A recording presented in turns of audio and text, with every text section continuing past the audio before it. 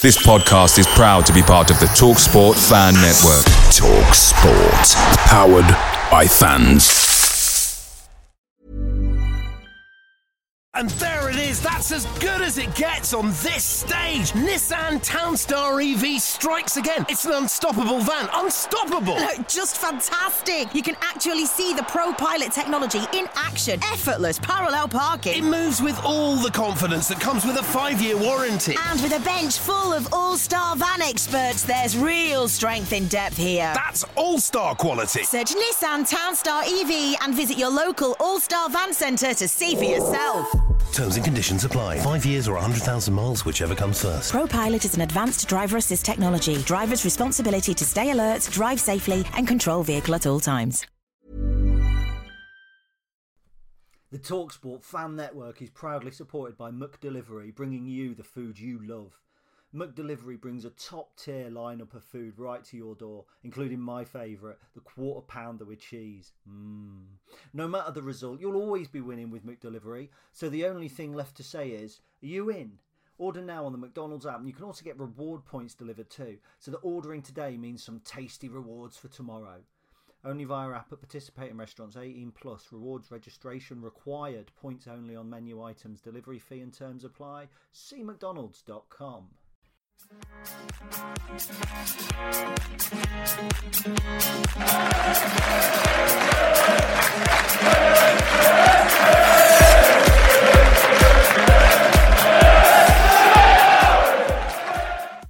Good morning, afternoon and evening, ladies and gentlemen. This is episode 247 of the Stacey West podcast. My name's Gary. I've been smiling all week.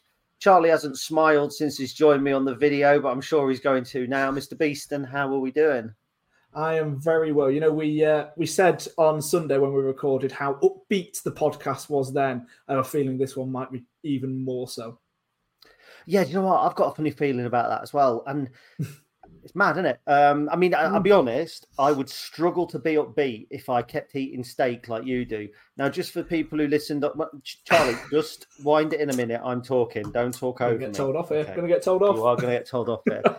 So Charlie's he took it to heart about his corn on the cob and vegetable steak. And somebody approached him, a listener approached him at the game and said, how dare you ruin a steak like that? So in order to try and prove a point, yesterday he sent a picture of another steak through. Bear in mind, Charlie's a student and that's 2 steaks in a week. So I'm not having that. He's either been shoplifting. 3. Oh, well, I had one with eggs for me lunch on Monday. Eggs? Yeah, steak and fried eggs. Oh, my God. Do you know what? I was going to start berating him because he sent it through there, some cracking-looking chips and a steak. No sauce. And also around the plate, he didn't have a steak knife, he had a normal knife. There was half an eaten sandwich next to the plate that he was eating. Not mine. Yeah, why? Oh, man. Do you know what I mean? So he's got half an eaten sandwich on the table. So your flatmate is having to eat a sandwich and save it for later on the table, and you've had 3 steaks in a week. Yeah, exactly. What do you think? This is a communist house. I'm not going to share around my steaks. I don't know what type of house it is. 3 steaks in a week, ladies and gentlemen. My God. Do you want to try and defend yourself? I had to buy another one yesterday just to try and redeem myself and prove a point against you. That's all it was, guys. I went into Tesco's. I decided I was going to have pasta. It's like, do you know what? I'm buying another steak. Screw it. And so that was you trying, was it? That thing that you sent was you trying? A dry steak. No sauce. What sauce should I put on then? Go on. Enlighten me. Peppercorn or I'm not a peppercorn fan. I'm not a spicy fan, you see, so I don't really like... Red? Just a red sauce? A tomato ketchup? You can do that. Ketchup? Yeah. So you picked out everything else on the table, but you missed the ketchup that was next to the plate. I didn't miss the ketchup, and I didn't pick up on it because I could tell by the corner of the label that it was proper ketchup, wasn't it? Heinz ketchup. Yeah, not cheap ketchup. No, I bought Heinz ketchup and I bought a steak. And yes, I am a student. The life of a student has changed since I was never a student. So I had a good win on the horses on Saturday whilst I was sat on the coach up to Fleetwood. So that was what paid for my steak, I'll be honest. Unbelievable. Unbelievable. He's winning on the horses on Saturday. Lincoln are winning and we're upbeat on Sunday. And here we are, Thursday evening, 48 hours or so after Lincoln City have comprehensively beaten Charlton Athletic in a game with more intertwining narratives than Game of Thrones, but arguably a much better finish. It's hard to know where to start. I don't want to talk about it for 35, 40 minutes, which we easily could do. But there was so many different stories going on. There's the Tom Shaw story and the management story. There's the Michael Appleton returning story and the revenge story, which is what it's actually turned into. There was the inevitable Danny Cowley stories, including, and again, Craig Harvey, sorry for mentioning it, mate, but he passed it on to me, so I'm not annoyed with him, but the ludicrous suggestion that we were going to unveil Danny Cowley at half-time of the game. However we appoint a new manager or a head coach, I will guarantee right now we won't unveil him at half-time of a game. If we do, I will bare my arse in the House of Fraser window. Done and dusted. The House of Fraser is still a thing, isn't it? I believe so, yes. Yeah, I would have said still Primark. On the corner. Yeah. I don't want to get my arse out in Primark. I might catch something. Oh, but getting your arse out in House of Fraser is all right. Yeah, you've got to have some kind of class and decorum about it when you get your arse out in public. You've got to be careful where you take your arse out. Charlton, talk to me. Oh, do you know what? You're going through all the different narratives, but I'd forgotten all of them whilst I was walking away from that stadium. Like the Michael Appleton one, for example, there was obviously the pantomime villain sort of aspect in chanting Michael, what's the score, and things like that. And I joined in on that one. Didn't join in on one or two of the other chants because I felt that one was a little bit too far. But walking away from the stadium, you forgot that Michael Appleton was managing Charlton and it was all about us. And that's exactly all I wanted from Tuesday night, was to make it about us and to just be impressed. And well, we were that and then some. Yeah, I mean, it wasn't all about us, because I'm going to now turn it back onto the whole Michael thing. I mean, I only heard the Michael, what's the score? I didn't hear the other stuff. I thought his post-match interview was actually relatively fair. People said, that he called us big bullers, and he said about our big centre halves. Well, to be fair, like he signed at least one of our centre halves. He signed Adam Jackson, but I didn't think that he was basically saying we were a big side that kicked him off the park, and that he was just saying we're good at that element of the game. I thought he was quite respectful, but people were kind of looking for it. I thought Hacks was very respectful, because when he scored that goal, he could have done a Chris Maguire and gone over straight away. So look, let's strip it back. Let's take it away. So it doesn't matter who's in the dugout. Whoever's in the dugout, that's the opposition manager, and that's it. So we go into the game. My belief was 0-0 was going to be a good result. And everybody I spoke to beforehand was, I'd take 0-0 right now. And having won on Saturday against Fleetwood, and the narrative coming out of that was, actually, we're not as bad as we've been the last couple of weeks. We're not as bad without a striker. And then here we are 3 days later, and we're all going, well, actually, yeah, shit, we are, aren't we? Let's just draw 0-0 with Charlton, who, were woeful at the beginning of the season. But for the first 10 minutes, the first 5 minutes, we struggled probably to get a foothold in the game. Their goal, because for me, from my angle, my first reaction was, what the hell has Jensen done there? And then you watch the replay, and actually, I don't think that the keeper was to blame for it, aside from not being able to cut out the cross. No, I don't actually think he would have necessarily been able to get there if he'd come out, because the attacker on the wing, would have ran quicker and known that he wouldn't have had as much time if Jensen was coming out. I still think he would have beaten Jensen to the ball if Jensen had come. Yeah, the big thing for me was not stopping the cross. I felt like it happened in a split second. Jensen hesitated, realised that, maybe I should have got there, and then kind of wasn't thinking. The ball came across, and whatever it was, he was distracted then slightly and didn't stop the cross at all. Didn't really look like he attempted to. So I thought that was quite disappointing. But it sort of was what it was. I agree. I very much would have been happy with a draw, but I don't think it was anything to do with a kind of regression and forgetting Saturday. I think it was more the case of this is a Charlton side that are clearly on the up. They're on some really good form. They've got a squad of players that could quite easily be in the top six come the end of the season. A draw actually keeps our momentum going. It keeps an unbeaten run. It's something we could have been really positive with. So then to go 1-0 down early on, it was kind of a little bit worrying. And some people, myself included at some points, thought that we were going to be in for a bit of a long night. That's interesting. So I was actually just going to ask you what your thoughts were when the goal went in. So I'm quite pleased that you said that, because do you know what? I was kind of the opposite. The ball went in, and it's hard to form your first feeling when the ball goes in is, oh, we've conceded, and you feel flat, and they're celebrating and they're singing how shit must you be, we're winning away, and all that sort of stuff. Yeah. And for me, it's the 2 or 3 minutes after that. And those 2 or 3 minutes can nearly always tell you how the game's going to pan out, especially early doors. Because people say we weren't that good and we were run a little bit ragged in the first 5-10 minutes. I disagree. I don't think that we looked like we were, we weren't on top of the game, but I thought that we showed real composure almost at every point. And okay, a few balls went astray. Okay, we played a couple of balls back to Jensen. But I never at that point felt, unlike what you've just said, I never felt we were going to be in for a tanking. I just didn't feel like it was going to happen. And do you know what? The 5 minutes or the 10 minutes after that, just the control that I thought that we had in our play and the positivity that I could see coming from our play, it's really strange. I said it on the pod on Sunday, didn't I? That I never felt we were going to concede against Fleetwood. After they scored, after about probably 5 minutes after that, so 10, 15 minutes into the game, I was convinced we were going to beat Charlton. Yeah, and I very much get where you're coming from and agree with a lot of it. I also thought that we were quite comfortable in the first 10 minutes.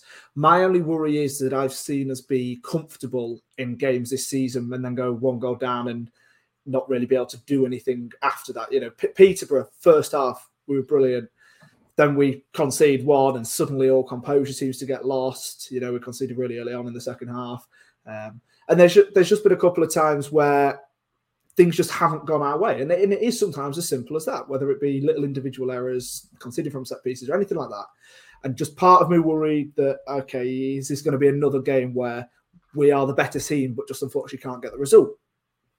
Obviously, really luckily, we weren't that. But I very much, I think, coming away from that early goal by them, we then became even better than what we were in the first 10 minutes to become a clear-cut, better side. I mean, look at the set pieces, for example. We got a few throw-ins in kind of quick succession between sort of the 15th and 20th minute mark, where I think we had 2 or 3 throw-ins. And every single one of them ended with a shot on goal. Most of the time, that was Lasse Sorensen. They've clearly been worked on the training ground. It's something that Tom Shaw said in his pre-match press conference. He said it's something that we really want to work on, not just in our in-possession work, but actually set pieces, because we've got this weapon, not just from Adelakun, but obviously Lass as well, as we saw at the weekend. We want to be able to work on that to actually have it mean something. So then to see that come to fruition on the pitch, obviously we didn't necessarily get a goal from it, but to see that actually turn into proper good chances on the pitch was really positive to see as well. So I thought that was another kind of string to our bow that we showed really early on. Yeah, I agree. I think we were playing for throw-ins a little bit at times as well, which I've got no problem with. Stoke used to do it with Rory Delap many, many years ago. And I think it helps getting the fans on side as well, because I actually saw a contrast, and I'm going to talk Michael Appleton again, between when they got a throw in within sight of the 18-yard area. It was always going backwards. And we know that. That's what he does. I'm not going to criticise that because I didn't criticise it when he was here. I'm not going to be a hypocrite. But when we get it and launch it into the box, as Hacks does, the fans, it feels like a corner. You always get excited at a corner. I remember in the 90s when we were shot shy and another word rhyming with all of that in front of goal. Every time we got a corner, I remember I think it was the old railway end at the time, we used to sing, "Ooh, it's a corner," because it was that exciting. We've got an opportunity to get the ball in the mixer. You get a throw in now in that kind of area, and Hacks is really good at it. And I did notice him at one point, the ball went out of play and it went into the Charlton dugout. And he picked up the ball, and he must have walked 15 yards to level with the edge of the penalty area. And Michael Appleton was apoplectic with rage, and he was shouting and pointing and shouting and pointing. It was just the way, I don't know, there was an element of something in Hacks's play. And I'm not going to liken it to Chris Maguire at Sunderland, because for me, Sunderland was the only time that we saw Chris Maguire really put in effort all the time. And I don't think Hacks ever lacks effort. But when he got his goal, now there's a lot of goals that we've scored this season which are good goals. There's a goal later in this game that can be classed as a goal of the season contender. But the more I watch that first touch from him to bring the ball down and spin on the spot, the more I think, do you know what? It's Dennis Bergkamp-esque, and I think I put that in my write-up. It just reminded me of Bergkamp, the way he's turned and smashed it in the back of the net. It was absolutely second to none. To be able to have the composure to do that inside, just on the 6-yard line, to be able to do that was absolutely incredible. And also the power he then managed to get on the shot from a turn to make himself sort of a standing start, and then be able to put that much power on the shot was absolutely sublime. I very much agree. I wouldn't want to liken it to Chris Maguire, because actually I didn't think Hax's performance yesterday had anything to do with Michael Appleton, because I think Hax has got that in his locker anyway. It's just about consistency with him. I don't think we've necessarily seen it. Yeah, and space. Burton had 6 at the back. So look, I think as soon as we scored that goal, it was just belief surged through the team. We'd actually looked good up until that point, but just looking at the shots of the Lasse Sorensen on 18 minutes, Hax then scored on 33. And then after that, there was last 37 minutes, last 48 minutes, 40, 55 minutes. It was, we were, I don't know. It's hard to put into context, because people say, the handbrake was off. But actually, if you look at forward passes, progressive passes, that sort of thing, there wasn't a huge difference between that and Burton. But it's the other test, it's the eye test, it's the looking at it. You know when something is better. Stats don't always tell the story. I love a stat, and the stat will give you a pattern. But there was just something different. Now, is that Tom Shaw? I want to say yes, because I don't think it's a tactical change. I think it's a mental change. It's an attitude change. It's something's obviously changed behind the scenes. It's a pretty obvious change, but something's changed behind the scenes that's then made these players suddenly have much more of a belief. And for me, it's bravery. The amount of passes we were making to players that actually had men around them, but it didn't matter, because they were still able to get out of that situation. They were able to flick it onto somebody else. Adelakun was doing flicks like Danny Mandroya all game, constantly knocking it around to people. So I just think it's a level of bravery. It's an attitude change that we've not seen under Mark Kennedy, that we're now being able to see under Tom Shaw. But there must be a tactical change, because there was more width, and we were playing with a central midfielder on one flank. And okay, I mean, it's easy to say, right back on the other flank, but Lasse has been playing wide anyway. But we had a lot more width from those two players. So surely that's tactical, isn't it? Well, I'm actually going to slightly disagree with you in the terms of Smith making us wider, because I thought that what Smith did so well was tucking in more, and Sean Rowan was then our most attacking player on that left-hand side often, because I felt that Smith was tucking into kind of players more of the number 10 role that we've seen recently, and then Rowan was running on, making the overlapping runs constantly, which was, why Rowan was, for example, in the place for his goal later on. But for me, it's that kind of aspect. And Lasse Sorensen is always somebody who plays quite wide. He's always somebody that makes those runs down the right flank when he gets the opportunity, either with the ball or without it, waiting for it to come to his feet. So, yeah, the tactical changes, yes, okay, there may have been some, but I don't think they were as drastic as what the sort of, like I say, what the eye test showed yesterday. Don't get me wrong, I don't think it was Ali Smith that delivered the width. I mean, It was, we had a central midfielder playing out wide, and yet we still had width. Interestingly, and it depends, I say this quite a lot on your definition of interesting, but attacks by flank and danger level is a great little graphic that appears on Y-Scout. I never really use it. I don't delve into games that much. 52% of our attacks were through the middle, believe it or not. 1.79 XG, but then that kind of surprises me a little. But actually, the most effective flank was the left flank. 1.34 XG came from 21 attacks down the left flank. The only thing is with that is, how would that count one of Lasse Sorensen's volleys that's come from a header out of the box that's come from a long throw? Because it's come from the long throw. Yeah. Well, no, sorry. The stat is an actual attack, so it's a ball carry into that position rather than. Okay. I'm not talking about shots. But what I'm saying is, what the point I'm trying to make, I think, is that all over the field there were surprising things happening. Lasse was absolutely outstanding, but Sean Rowan was probably Sean and Ali Smith on the left-hand side were probably underrated, whereas Jack Burrows and Lass on the right-hand side were superb. But it just gave us a real nice balance. So half-time came around, 1-1. Come out in the second half, I just felt comfortable. I really did. And I thought when we came out in the second half, for the first 10, 15 minutes, we were excellent. But we've got to talk about that second goal. 24 passes. Ooh. Every single outfield player touched that ball before it went into the back of the net. Every single outfield player. Now, I think there's a hint of offside about it, but I tell you something, I don't think the linesman dare put his flag up after that passage of play. I really don't. There wasn't. It was marginal, but he's onside. You can see. But it was just again. Have you ever seen a goal at Lincoln where every outfield player touches the ball? Well, I counted 23 passes, but so I'm wrong on that. So I'm very disappointed in myself now. But no, that was the perfect team goal. And Hakeem actually deserves so much credit in that as well, because there was at one point after sort of 10 passes, he had the ball back to goal and had 3 players around him. Looked like he was about to lose the ball, and yet still managed to find the perfect pass to I think it was Ethan Hamilton, if I remember it correctly, who then was able to play it out wide, and then we move forward from there. Every player not just got a touch of the ball, but they all made the perfect pass, the right pass. Everybody knew exactly where they were supposed to be. The runs were incredible. Everything was perfect about that goal.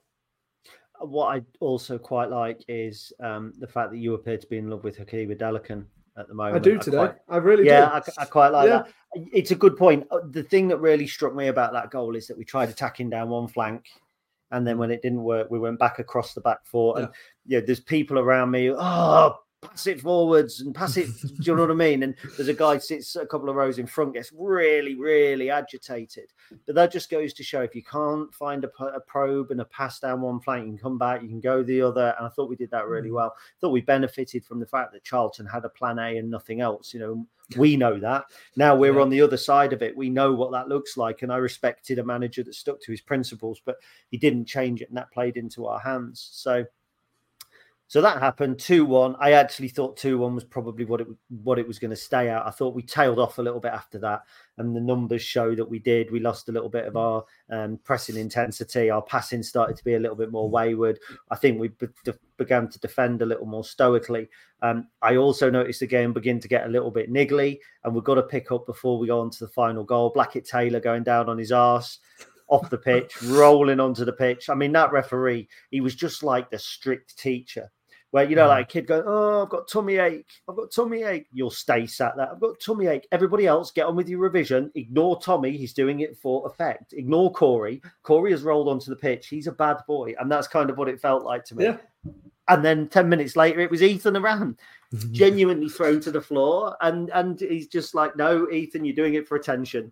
I really liked the referee. But the game could have boiled over. Did you spot the Alex Mitchell incident with... I can't remember Luke Jones, is it? I think it's Jones, Lloyd Jones, who was at Cambridge. They started having a pop in the goal net after a set piece, and we attacked, and they were having a pop at each other all the way up the pitch. I didn't notice that. No, was that? And it wasn't. It was just a bit of they were in each other's face. And you know what? You've seen that. You've seen Ethan Arahan. You've seen Purdy O'Connor go down looking injured and buggered basically, and got up and got on. You've seen Sean Rowan, you know, he's not going to have kids anymore, I don't think, because his baby maker's been flattened. Yeah. People were getting down from being injured. They were fighting on. They were getting in the faces. And then what changed the game back in our favour, Jack Vale comes on, and the first thing he does is leave a naughty little footing on their full-back or their left-sided centre-back.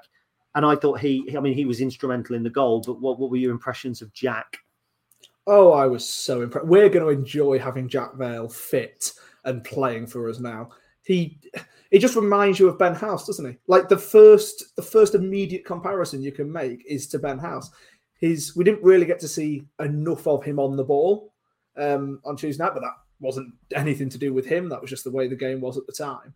But the amount of running he did as soon as coming on, bear in mind he's coming straight from an injury as well. The amount of running he's then done, and the fact he's leaving foots in, the fact he's really trying to use his body. I think we're going to be we're going to have a really exciting prospect on our hands for the second half of the season. I'm sorry, Charlie. Did you just say leaving foots in? You do know what the plural of foots is. No, I said leaving a foot in, didn't I? No. He said leaving foots in. So it's either leaving feet in or leaving a foot in. No. Do you know what then? If I did accidentally say that, I'm firming it. I mean leaving foots in. And to be fair, it was his tenacity that led to the third goal, because he's gone in to challenge the centre back. The ball's ricocheted. Lovely little finish from Sean Rowan. I noticed on Instagram after the game, Sean put that one was extra special. You know, he's talking about Hacks, but Sean probably had more of a point to make to Michael. More of a point. I just thought it was quite poignant that it was Lass, who didn't play a lot of games, under Michael 19, I think, and Hacks and Sean that got the goals. And it just go to show you that it's easy to say a transfer window has been crap, or it's easy to say one man's trash is another man's treasure. But you look at that transfer window that gets regularly slated now, which was the summer where Dan Lundlu came in and Chris Maguire came in. But actually, Ted Bishop is a major part of the first team squad. He came in that summer. And also Lasse Sorensen, who's probably our favourite, one of the fans' favourites at the minute, and Hacks, who's our leading scorer. So it's funny how things evolve and develop, isn't it? It certainly is. I think we are all, as football fans, very quick to judge sometimes. And we do that with individual players, we do that with managers, we do that with whole transfer windows. But actually, sometimes you just need to take a step back. You need to think. It's like when people are talking about Jack Vale, for example. The amount of times over the last few weeks, before Tuesday night, I heard from people, well, what's the point of us signing an injured striker? We've got Ben House, we've got Tyler Walker injured. That wasn't the case when we signed Jack Vale, first of all. Second of all, it was a gamble and a risk that we did for the whole season. Now people are taking a step back and thinking, and from these same people, I'm hearing, oh, Jack Vale's a great little player, isn't he? We're going to enjoy having him around. It's like, yeah, you probably would have known that if you'd have just taken a step back and realised that earlier on anyway. It's sometimes we all fall foul of it, but that kind of perspective is often needed and can really bring a better light onto matters in football. So that's it, 3-1. I mean, you've got some numbers and bits I think you want to pick up on, haven't you? I do. I mean, first of all, over 3 XG, we're scoring 3 goals, absolutely brilliant. But the touches in the penalty area, it's something we've spoken about a lot over the past few weeks, ever since Chris got the numbers up after the Burton game. So this season, we've averaged just under 12, 11.69. Fleetwood, we had 16, which I think you told me was the joint highest for this season, wasn't it? Tuesday, we had 20. So we've already, in 2 games, well eclipsed the average, but also we've destroyed what we did on Saturday, again on Tuesday. And if that can keep on climbing, I wouldn't mind having 24, for example, on Saturday again. So that's really good. And did you know, Gary, the last time we came back from behind to win in the league? Came from behind to win in the league. Behind. I did see a stat the other day. Well, last time we came from behind to win 3-1, and that was a long, long while ago. Wow, do you know what? You've put me on the spot there. I can't remember. I genuinely can't remember. How the turntables. How the what? Sorry. How the what? Sorry. Just go back onto that. How the turntables. It's a reference. How the tables are turned, you mean, don't you? No. You do? Right. No, it is a reference. Go on then. The Office. It's the right. Port Vale at home, April. In that 3-2, we went 2-1 down. Yeah, of course we did. Yeah. That was the last time. And to be honest, it might be a bit of a weird one to say. It's very, very easy to say with hindsight. But I am really glad that we went 1-0 down because it allowed us to show the character on Tuesday night that, at times, towards the end of Mark Kennedy's reign, people were beginning to question some of the players. But the character and attitude that we showed on Tuesday night as soon as we went 1 down was outstanding. So I was quite pleased that we managed to show that. 100% I agree with you. So that's it. We'll package it up. We'll put it in our memory bank and we will remember it. It's a second win for Tom Shaw. He's the first caretaker manager that we have had who has won 2 games. He's the first caretaker manager we've had that's got back-to-back wins, obviously, because he's the first that's won 2 games. One caretaker manager did oversee a 3-0 win at home, but then lost the next 4 games. Another caretaker manager did see a 3-1 win away, but then I think got 2 defeats and a draw afterwards. So it's a good start for Tom Shaw. Possibly a good job interview, although Clive Nates in a podcast yesterday with BBC Radio Lincolnshire said that there will also be proper interviews. They won't just be going, well, Tom's doing well, we'll give him the job. So there was a 12-minute interview with Clive, conducted by Rob Makepeace. It was brilliant because it didn't really tell us anything, and it did tell us something as well. It didn't tell us anything like who is and isn't in the running, but come on, we know that Clive's not crass enough to start mentioning names and things like that. What he said was there will be a robust process. We have a committee that sit and look at manager progression, even while the other manager's in charge, which I actually find a little bit disconcerting, or I would if I was a manager. Can you imagine sitting there and going, oh, can I speak to Clive? Oh, sorry, he's just in the management progression meeting. Oh, right, yeah, brilliant. I know it's not like that at all. So he said that there was a shortlist. He said they've been contacted by agents and people who are not on the shortlist, who they may now consider. People seem to read into it that we were looking up rather than down. Now, I think that is we're looking to progress rather than looking over our shoulder. I think it suggests that perhaps when we brought Mark Kennedy in, we were a little bit worried about the direction of the club because we'd been on a downward trajectory under Michael. I don't think it meant we were going to look at managers from the Championship. But there's been a couple of names mentioned, Charlie. I just wanted to get your feelings on 1 or 2 of them, and I'll share mine as well, if that's all right. So obviously Nathan Jones has been mentioned. Now, I think this is highly unlikely given that he's been in the Premier League recently. I think he'll be looking for a Championship role. But what are your thoughts there? I mean, first of all, I think it's quite just a lazy sort of link that people are making because of Chris Cohen. But I don't know. It's a really weird one. I wouldn't be massively opposed based on his time at Luton.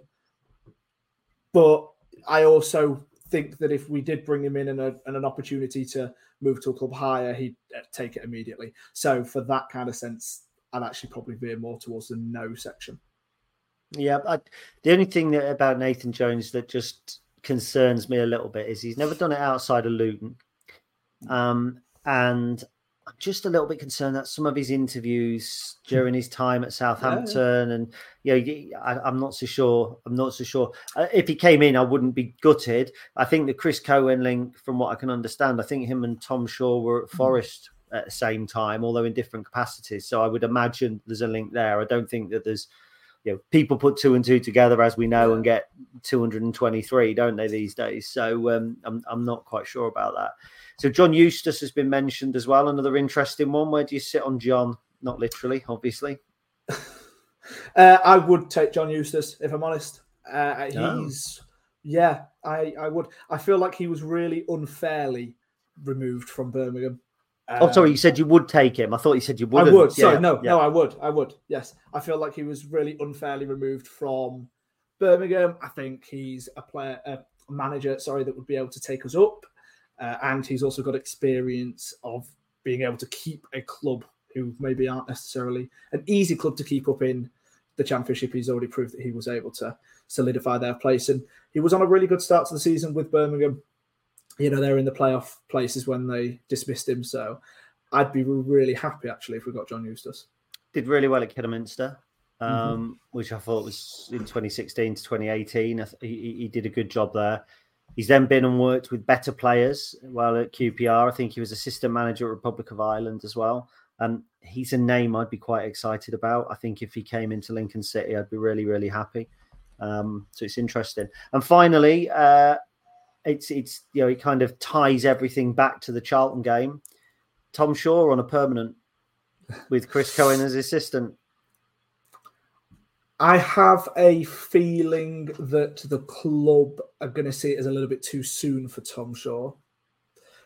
But at the same time, I think it's one of those, I don't think I would be upset or unhappy with it if it were to happen, but he wouldn't necessarily be my top pick. So it'd be one of those where I would very much embrace. He clearly understands the philosophy at the football club.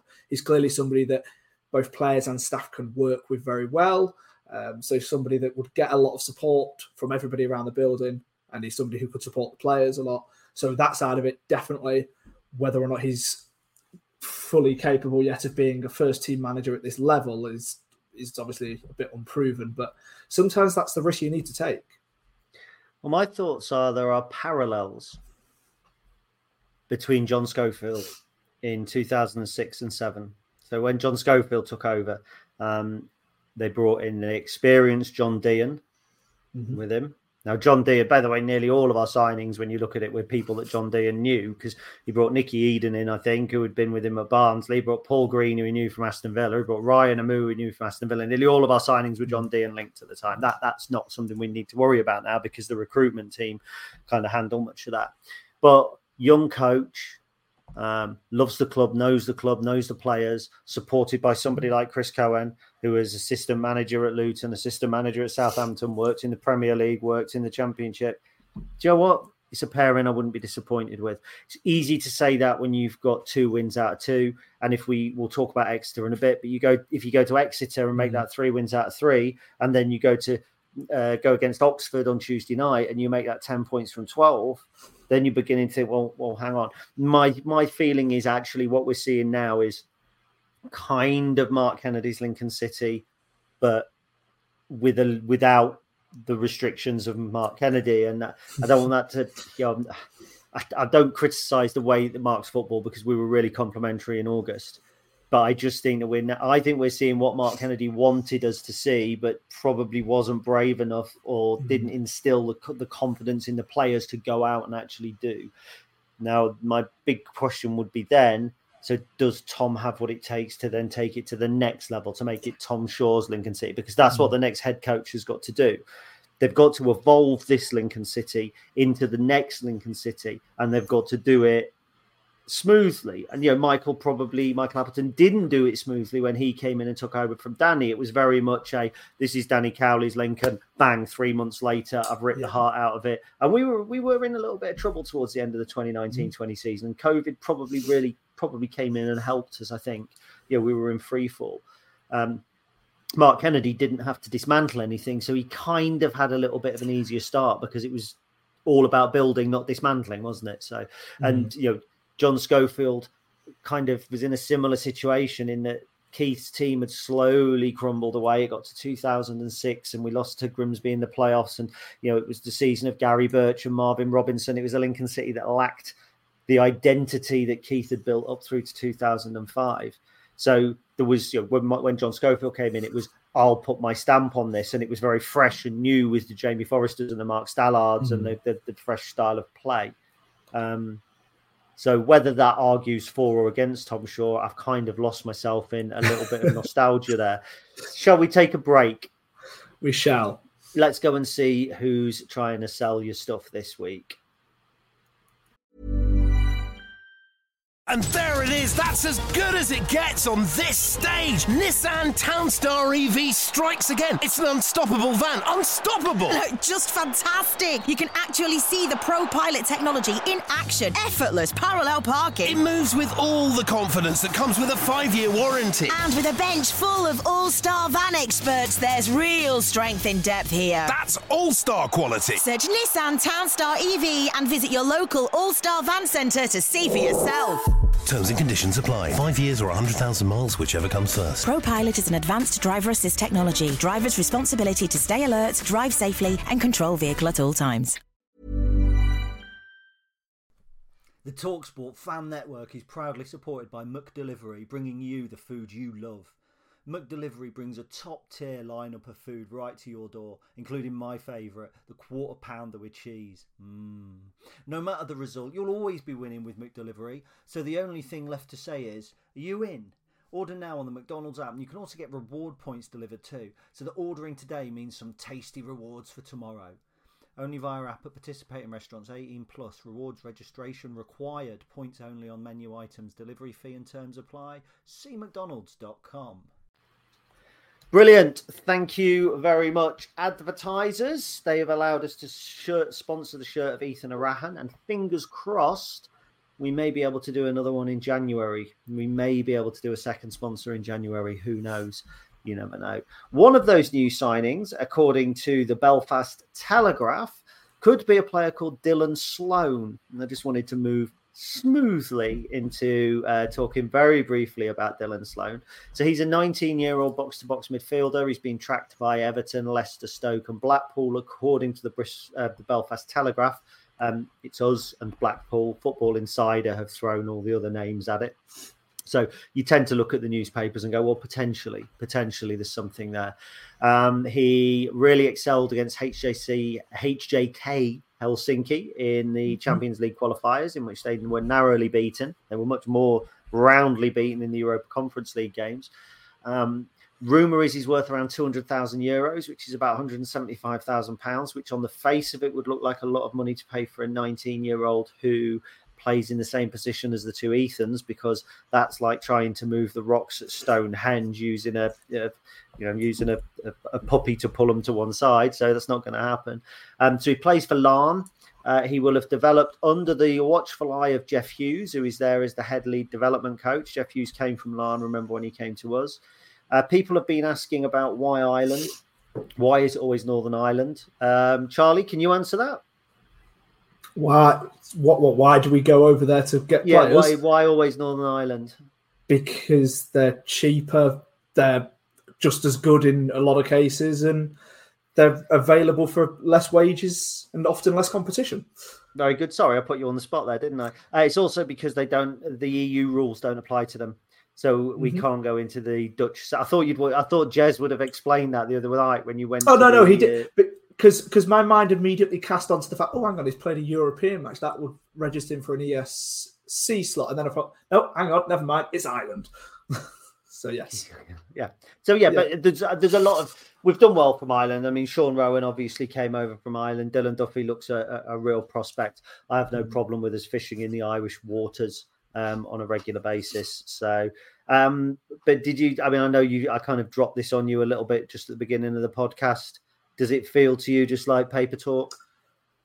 Yeah, you're always going to get these throughout the season, and we're always going to be a club that is linked with players over in Ireland because of our history in signing them. Although, if we are looking at him, yes, okay, the price tag might be a little bit much, but we've also got investors who have shown a willingness to invest in young talent. So it wouldn't surprise me a massive amount if it were to happen, but I don't see it happening. Sounds, yeah, I get that. Very good. Right, moving on. So Exeter City. First of all, let's get the view from the opposition. So Ben has been doing the preview this week. He's been talking to Tom from the Park Life podcast, which isn't connected to Blur or Britpop. It's because of St James's Park Life. Here's Tom, here's Ben, here's what they've got to say about the game.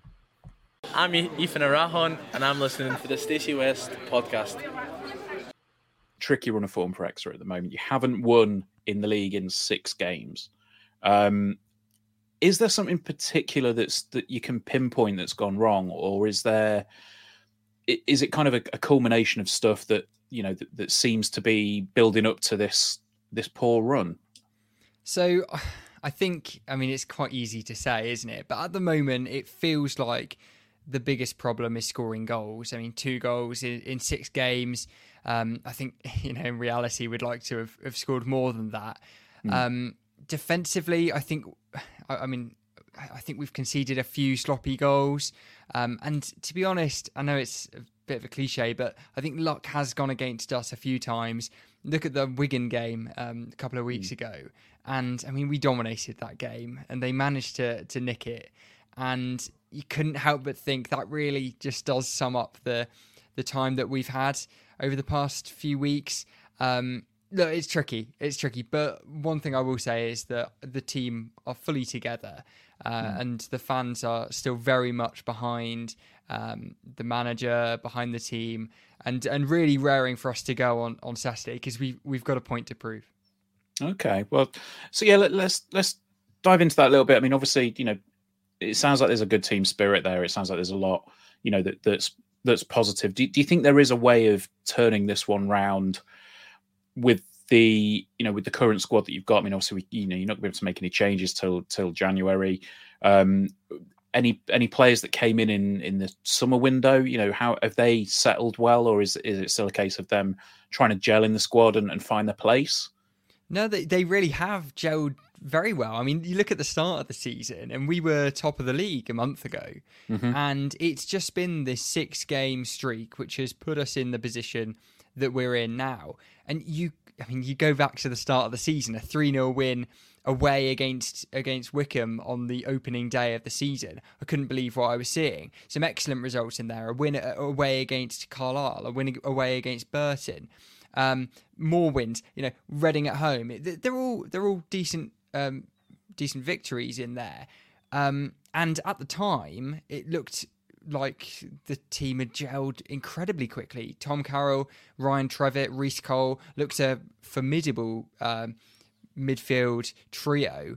And to be honest, I think everybody was sort of finding their own way and really gelling as a team. It's just been this last 6 games which we haven't really looked like Exeter City, and that is a worry, but it's something that can be put right, I'm sure.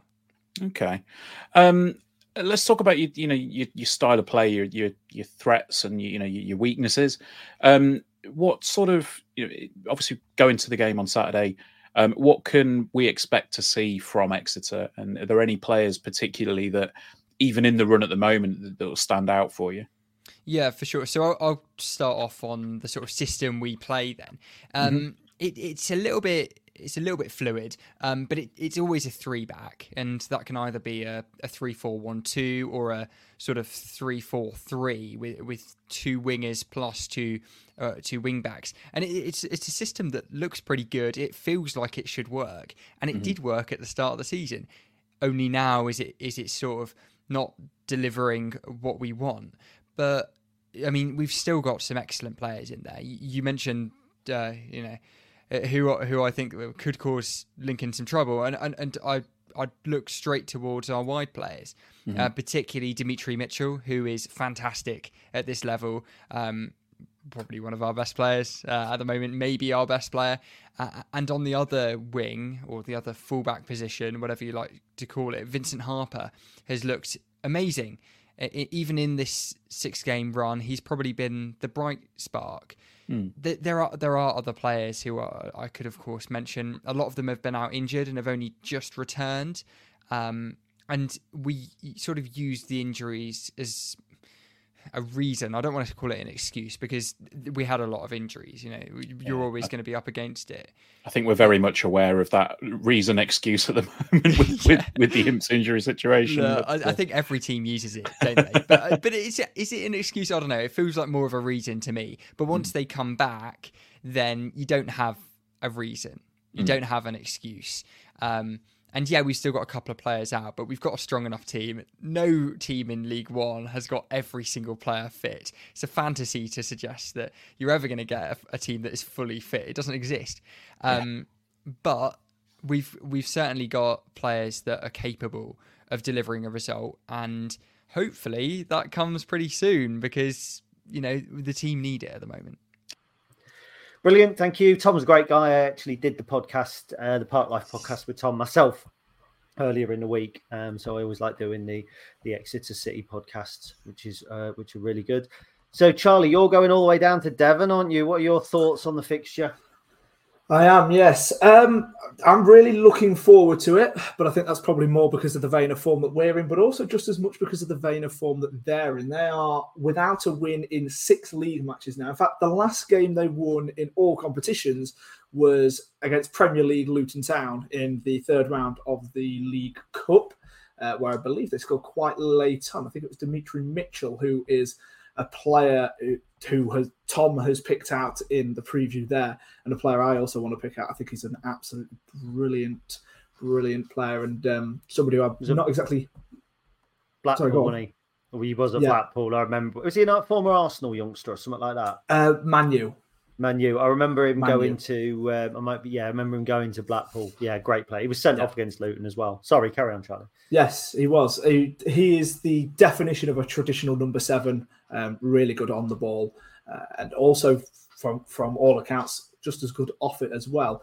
They are a team that actually struggle to score. They're the 5th lowest scorers in the league so far. None of their players have more than 2 goals in the league. They've only got 11 overall so far this season. What are we, 14, 15 games into the season for some teams? So, yeah, they're a team that if we're solid at the back and we're able to show anywhere near as much attacking intent as what we did on Tuesday night, I think it's a really, really winnable game. And I think it's a game that we're going down with an expectation to, at the bare minimum, get a point. But I think there's an expectation on us to win. Well, I agree. They've only scored 2 goals since, I think, September the 16th, when they beat Charlton 1-0. They were on a really good run of form, and then they got tonked 9-0 by Reading in the Football League Trophy. And since then, it's just all gone really bad for them. Literally, the Luton win's the only one they've had. Their last 5 home games, by the way, 9-0 against Reading, 2-0 against Northampton, 1-0 against Barnsley, 5-0 against Arsenal under-21s, and 2-0 against Wigan Athletic. I mean, like you say, they're really, really struggling under Gary Caldwell, who has been promoted from this division before. They play a 3-4-3. I think they look to get a little bit of width on that rather than kind of the tight 3-4-3. So as you say, they have Dimitri Mitchell, who plays on the left. Jack Aitchinson, who was at Celtic, moved to Barnsley, had some time at Forest Green on the right. Their striker is not somebody I'm particularly familiar with. Musqui, I think his name is.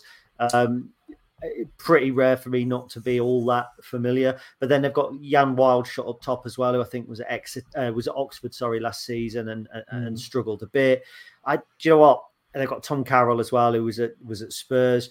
I really feared for them pre-season. I thought that they were red-hot relegation candidates because they were good last season. They were a decent side. But I was wondering how they were then going to replace half of their squad, which they've kind of had to do. They started really well. I'm still cautious. Still kind of said I think they're one of the teams. You know, when you get a team that after 6 or 7 games is in the top 6 and they're all going, we're going to have a good season. You know, then 12, 15 games in, they're not. Cambridge and Exeter are those 2 teams. I tipped them both, I think, for relegation, so certainly to be down there. Doesn't make this game any easier, though, does it? That's the problem. No, it never does when you're travelling away from home. They're gonna want to set up defensively in the immediate because they're going to have to. They're at home. On the one hand, their fans are going to be urging them on to try and push against us and try and get some early chances. But at the same time, the management team are going to want to sit back and just stay robust and keep it as 0-0 early on to then try and attack something a little bit later on. Sorry, go on. No, go on. You crack on, mate. You carry on. I was very much thinking, you said, like you say, they did have a lot of kind of turnover in the summer, and one of the biggest areas of that was their attack. They obviously lost Sam Nombe, and obviously Giovanni Brown's no longer there, and then they also no longer have Jay Stansfield, who they had on loan last season. He's now at Birmingham, I do believe. So they lost any kind of attacking impetus that they had last season, because all 3 of those players absolutely fantastic last season, and they helped propel Exeter up to a mid-table finish. And I very much agree in the sense that it doesn't look like they've replaced those players anywhere near as well as what they'd hoped. I mean, the goal count shows that. Like you say, the fact that they're struggling to score, especially in recent weeks, shows that. That Admiral Musqui. Now, I do know a good bit about him, but that's purely because of Football Manager. I'm not going to try and lie about that one. But he's a Leicester City youngster. Played a good few games for Luton in the Championship. I think he was at Wickham for a season as well, or for half a season, if I remember correctly. And then was at Fleetwood for the second half of last season, before obviously now being at Exeter, which I believe is a permanent. It's a free transfer. But again, he's played 4 matches for them. Only started 2 games. Obviously not got a goal or anything like that yet, and hasn't even got anywhere near the amount of XG that you'd want. So it's just quite disappointing for them to have not replaced these players that were integral to their team, but have not replaced them at all, really. They've brought in players who aren't up to the standard. And I don't want to say that the attack carried them last year, but it certainly helped. And the fact that they've now lost that, I also feel fear for them. I think they're really going to struggle. Now, let's kind of add, we always like to put both points across. So they have made some good recruits at the back, Zach Jules and Will Aimson. Will Aimson, people may remember from being a key part of the Bury side that pushed us for promotion in 2018-19. Zach Jules, I think he's maybe in his 30s now, but he was obviously at MK Dons. The Wigan game, they lost that 2-0 recently, but their XG was actually 2.77 and Wigan's was 0.43. But then on the other hand, against Derby, their XG was 0.19, and against Arsenal under 21s, not really that relevant, but 0.27 because they do play their kids in that. 0.56 against Barnsley. Charlton, they lost 4-1, and that was absolutely spot on. But they, like I say, they play at 3-4-3, so we're going to be able to match them up more or less. They tend to have quite a bit of possession. I mean, in that game against Wigan, by the way, 73% possession they had. Yeah. And they 73% possession, 2.77 XG, 27 shots, 4 on target. Wigan won 2-0. They had 3 shots and only 1 on target. I just, it's absolutely, utterly bizarre. I think there was an own goal in there, wasn't there, rather than So yeah, really, really kind of strange. I'm reticent to kind of play them down all that much because it's always a route to disappointment, isn't it? When you start playing a team down, you go down there with 1-2, you expect something and it doesn't happen. What I would say is that at the minute they're scoring 0.79 goals a game, but their XG is 1.32. So they are creating chances, but they don't have the players to put it away. In terms of XG conceded, it's 1.64 and goals let in are 1.79. So they're letting in more than they should be doing, and that's a really bad combination. But on the flip side of that, like 100%, and on the flip side of it, us having the lowest XG against in the league means that we're not going to let them have anywhere near as many opportunities as they've maybe had, or that's the plan. We're not going to let them have as many opportunities as they've maybe had, and couple that with the fact that they're struggling to put it away when they get good opportunities, leads to the fact that for me, I see us keeping a clean sheet. And like you say, we are going to be able to match them up. They can have the possession as much as they want.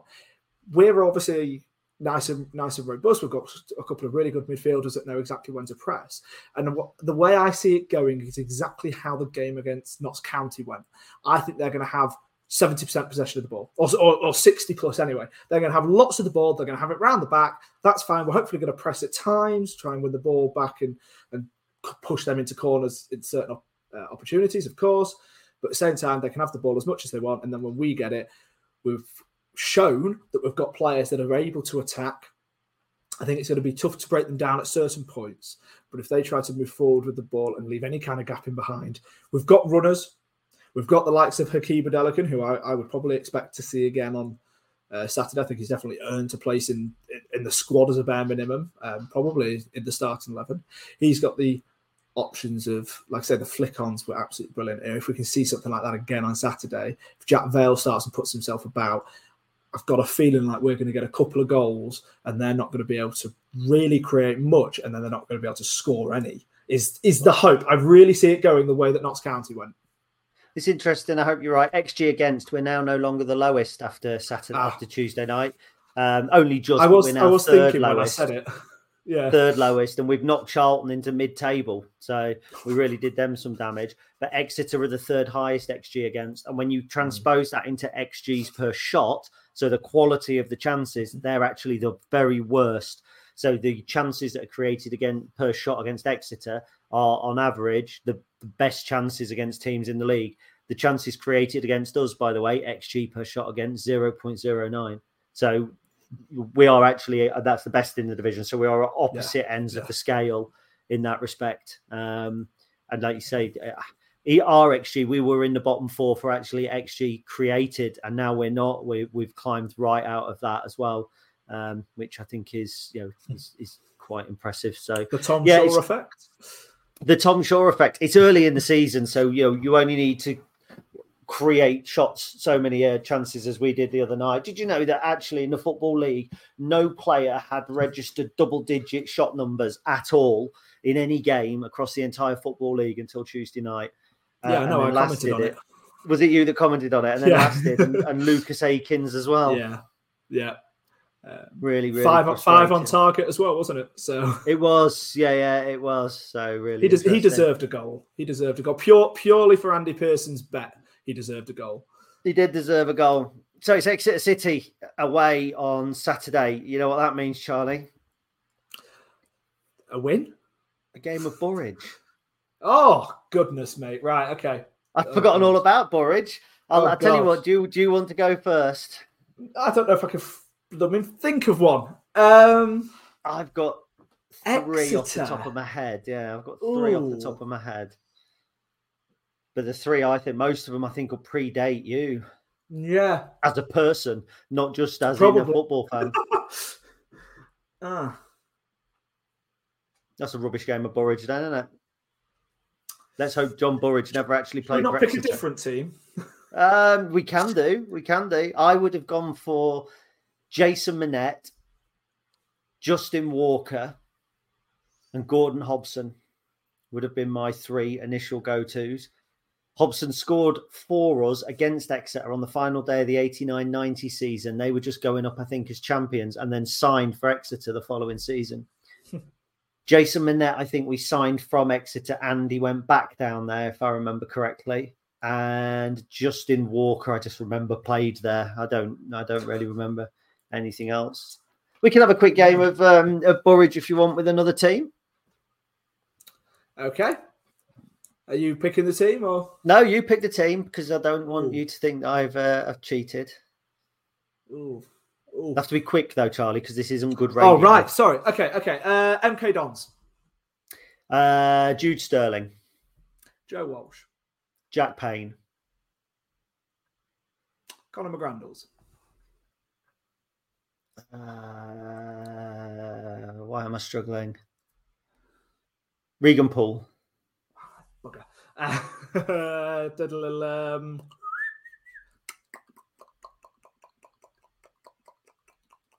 John Burridge. Ooh, well, I know John Burridge. I'm going to say, actually, I've really picked the wrong team there, haven't I? Yeah, because you've screwed up because John Burridge retired before. Right. I mean, technically, I'm not going to get into the whole franchise debate, but Wimbledon has to be included. Oh, I am not having that. Okay, if you want to include Wimbledon, go on then. Wimbledon's included as well. No, I just meant the team Wimbledon. For the John Burridge sake. Oh, I thought you were going to name some players that play for Wimbledon as well in Lincoln, like John Fashanu or Alan Cork, people like that. You're not going to mention those? No. Okay. So let's have a look. Did John Burridge play for? There's going to be another one for MK Dons that I've forgotten. It's going to really annoy me.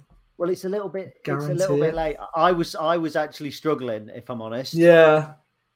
I was struggling because I don't think there's all that many that have played for us and MK. Well, I was just thinking because I think there was one point where obviously we had Walsh, Regan Poole, Colin McGrandles, and there was somebody else because I always had a joke with a friend of mine that it was always a bit of a former player derby. Oh. John Burridge. Let us know on Twitter. Yeah. Please do let us know on Twitter because there'll be. I'll let you know. I'll let you know on Twitter as soon as we finish recording. John Burridge did not play for AFC Wimbledon, so technically having that's 4 in a row now because technically I won the Exeter one as well. Yeah, but did John Burridge play for Exeter? Well, you didn't say John Burridge. You just conceded. But technically I would have said John Burridge. So if John Burridge played for Exeter, then I think I should get the point. Yeah, you know what? And if he does, I'm going to be sat here really smug. Let's have a look through his list of teams. This could be some while. He did not play for Exeter. Damn it. If we were playing Jefferson Louis, he didn't play for Exeter either. So there you go. Well, Right, well, that was a great game of Burridge. I have committed to prepare my arse in Woolies window if we announce our latest manager at half-time. Clive, if you're listening, please do not take that as a challenge. I'd really... just on the phone now. Hey up, Clive. Yeah, Clive, can you do us a favour? It's been a good week. It's been an upbeat podcast. We really hope you've enjoyed it. I've enjoyed it. I've actually been sitting on the floor recording it because I've been kicked out of the office and my legs are going dead. And I think the fire's gone out as well because it's quite cold. You've heard from Ben, you've heard from Tom at Park Life, you've heard from Charlie Beeston, and you've heard from me. This Saturday, let's hope you hear from the 11 men wearing what's likely to be white, maybe pink. It is white. It's confirmed. It's white. So they'll be wearing white. Let's hope that we hear from them. Resoundingly putting another W in the column, pushing us a little bit closer to the top 6, and who knows, pushing Tom Shaw maybe closer to promotion. We've been the Stacey West blog. You've been brilliant. We're always brilliant. Up the Imps. Up the Imps.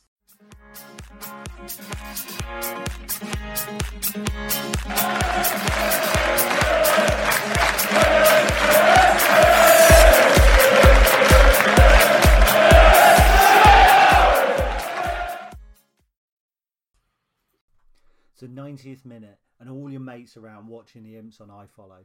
You've got your McNugget share boxes on the go. Your mate's already got booked for double dipping, but then you steal the last nugget, snatching all 3 points. Perfect. Order McDelivery now on the McDonald's app. You in? At participating restaurants, 18 plus, serving times, delivery fee and terms apply. See mcdonalds.com. And there it is, that's as good as it gets on this stage. Nissan Townstar EV strikes again. It's an unstoppable van, unstoppable. Look, just fantastic. You can actually see the ProPilot technology in action. Effortless parallel parking. It moves with all the confidence that comes with a 5-year warranty. And with a bench full of all-star van experts, there's real strength in depth here. That's all-star quality. Search Nissan Townstar EV and visit your local all-star van centre to see for yourself. Terms and conditions apply. 5 years or 100,000 miles, whichever comes first. ProPilot is an advanced driver assist technology. Driver's responsibility to stay alert, drive safely, and control vehicle at all times. This podcast is proud to be part of the TalkSport Fan Network. TalkSport. Powered by fans.